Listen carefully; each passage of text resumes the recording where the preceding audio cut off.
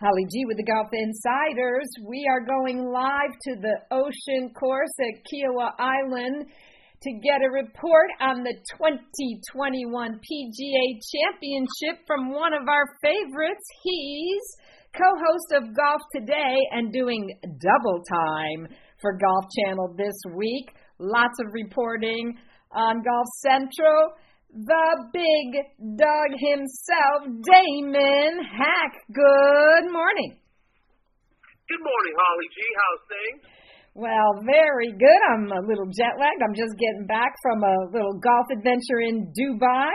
But we've got a second major of the year. It started out quite challenging yesterday. Pete Dye smiling up there in heaven, watching these guys be challenged. What were your thoughts on round one? Yeah, it's really, really great to be at this incredible golf course that's hosting this major championship. About 43 players played in 2012, and Rory walked away with an 8-shot victory. It's not going to be anything like that this year. It just looks like it's going to be a lot of bunched up scores, players really respecting what this golf course gives them.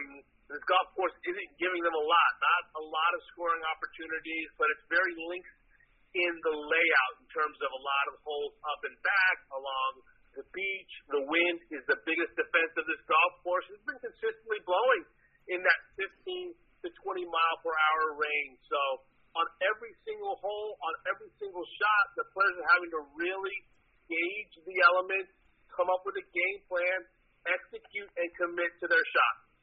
Yeah, you know, the last time the PGA was at Kiawah, of course, it was in the August spot on the calendar.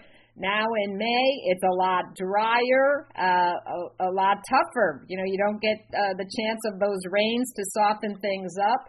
And it's been very interesting to see, you know, how the players have had to navigate not only the length of the golf course, the winds, but also they're playing all the bunkers, I believe, as waste bunkers, Damon? That's exactly right. So the players can freely ground their clubs in all of these sandy areas. And you're right. This is not going to be an August, you know, sweltering major championship. The weather actually is kind of ideal. You know, upper 70s, might reach the low 80s on the weekend. It's a big golf course, though. It's not hilly like Augusta National, but the players are having to traipse through a very big property, sandy area, soft soil. So that can kind of wear on the body over a 4-day trek. But this is a golf course that the players have universal respect for. They also have respect for what Kerry Haig, who's the director of setting up the golf course rules and competitions for the PGA of America, what he's done in really presenting this golf course to the players.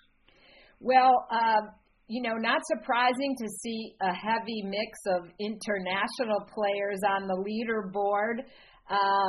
The likes of Ian Poulter and two pretty strong South African players, Brendan Grace and Christian Bezuidenhout, and then, you know, Brooks Koepka.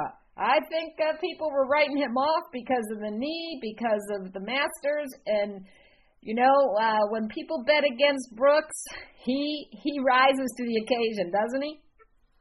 He really does. He uses it as fuel. I think he's the most mentally tough golfer since Tiger Woods.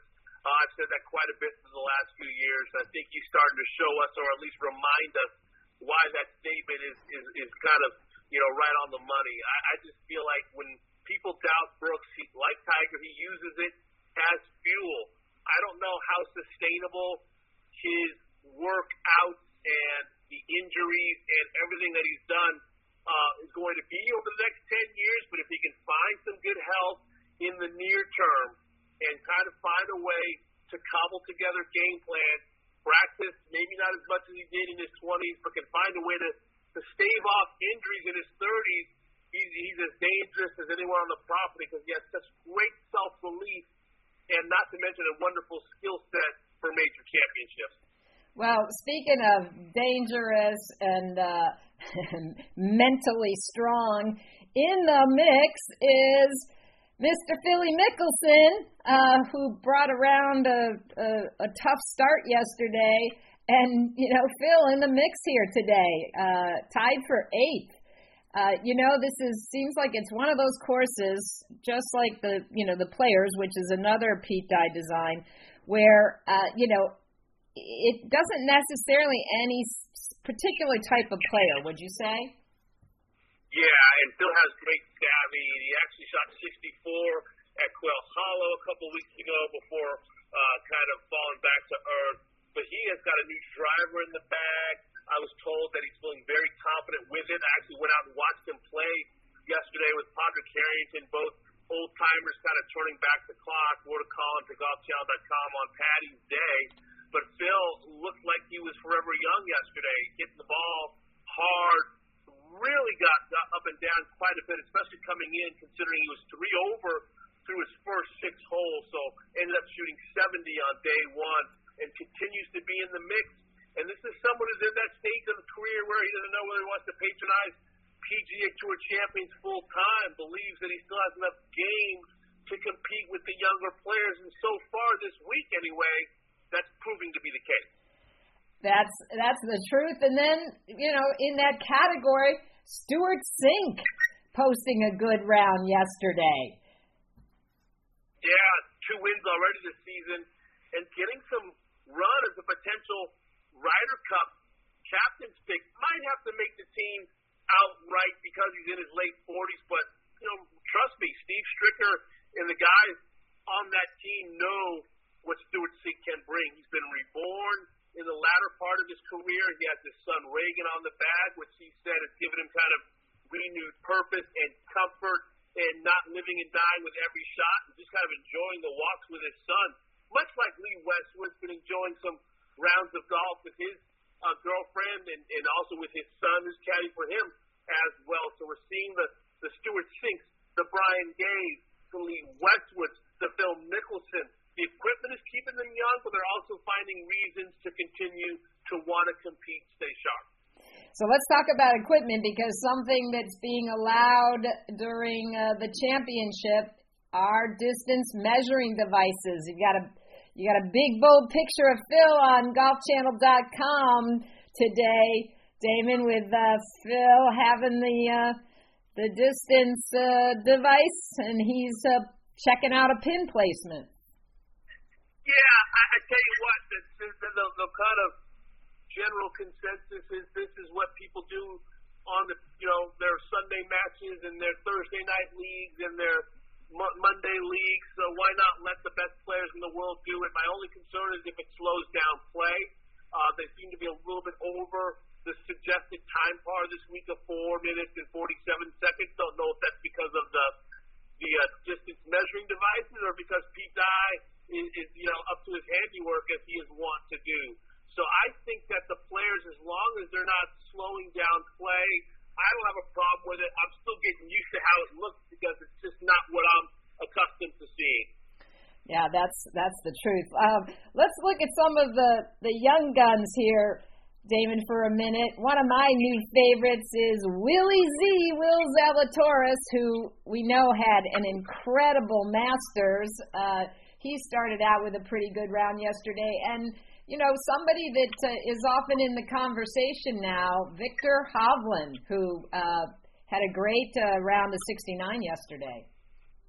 Just a young player from Norway. He won the U.S. Amateur, was low amateur at the U.S. Open in 2019 at Pebble Beach, and continues to find comfort on golf courses that he's seeing for the very first time, and it's remarkable to watch. He's just been an absolute superstar attitude, first of all, ball striking jetney, and someone I think is going to break through for a major championship early in his career as opposed to late. He has the skill set, hits the ball a long way, has the perfect attitude to forget mistakes, and hits the ball on the button. We saw it at Concession. We saw it at the Masters. We see it almost every week on the PGA Tour, even on golf courses that he's never seen before. I continue to be very, very impressed with Victor Hovland. Now, somebody that it was great to see post a good number and be in the mix on the leaderboard, Ricky Fowler. Ricky struggling with his game Damon. I think after that incredible win at the Players Championship a few years ago, we thought the doors were going to break open for Ricky, and it just hasn't proven to be so. Is he spending too much time making his Corona beer commercials and whatnot? What's going on with Ricky? Yeah, he contends that he works as hard as he ever has. I actually asked him specifically about his putting because he's 178 in strokes gained putting after being first in that category in 2017 and 13. It's crazy. 2019. It really is. I think he has the best putting stroke on the PGA Tour now that Tiger Woods is sidelined. But he insists that he just hasn't seen the ball go in the hole, that he's actually comfortable with the swing changes that he's made. Played very well in day one on Thursday. It just kind of wants to hang around and see if he can make enough putts, get that putter heated up. He also talked about Jordan Spieth and the slump that he was under, finally broke through in San Antonio. He's hoping to follow a very similar script, but it's been baffling for someone who finished in the top 5 in all 4 majors in 2014 to be struggling the way that he has. But to see the way he struck the ball on Thursday has to give him some hope that maybe the slump that he's been in is going to be ending in the near future. It just shows you how deep the talent is and how difficult it is to get yourself not only in contention on a Sunday, but actually in the winner's circle, Damon. Question, it's the PGA Championship, so there's always on the Tuesday press conference, the state of the PGA. Can you give us an update on what Zeph Waugh reported to the media?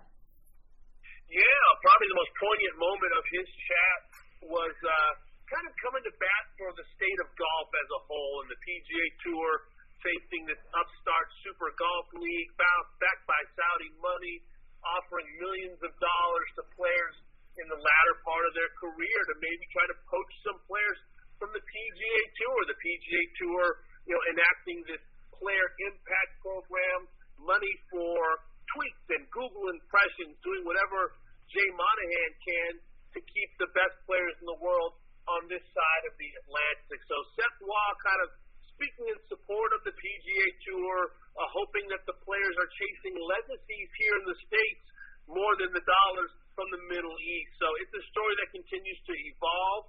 A lot of the representatives from the Super League Golf met with some of the agents from players earlier this week. Not much came out of that, but we do know that there's a lot of deep pockets over there in the Middle East, specifically Saudi Arabia. They're trying to grow the game over there.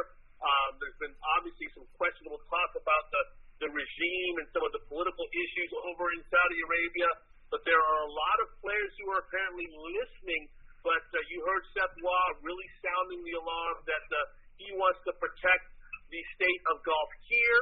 Kind of also a reminder of how much the PGA of America works with the USGA and the PGA Tour, and that though there's can be rivals in a sense in wanting to have their best competitions be recognized, they also are partners in the drive, chip, and putt, partners in other parts of the game. So I think we're seeing that come to bear with Seth Waugh's comments. What's the status of the new headquarters out in Frisco, Texas? Yeah, coming together very nicely, hoping to host PGA of America Events Championship on the senior level, on the PGA level, and also the Ryder Cup as well. Well, of course, we hated to lose them from our beautiful Sunshine State. And we lost you too, my friend. We've missed you. So what's happening on Golf Channel for the weekend, and what can we look for on both Golf Today and Golf Central with your reports? Yeah, live from the PGA, 7 p.m. Eastern Time. It's particularly going to be 8 because of the late coverage over on ESPN. They're not going to finish until dark for the most part. So at the conclusion of play, you'll see Brandel and Rich and Justin, and also myself, Todd Lewis, Jaime Diaz, kind of wrapping up the day. And then, of course, next week you've got the NCAAs. We'll be airing that as well. Our great relationship with college golf. So lots of great things to watch in the pro level and, of course, in the amateur game as well. We love it. We love the Golf Channel. And as always, Damon Hack, we appreciate your time and have a great weekend there at beautiful Kiawah Island. Thanks, Holly G. Look forward to talking to you soon.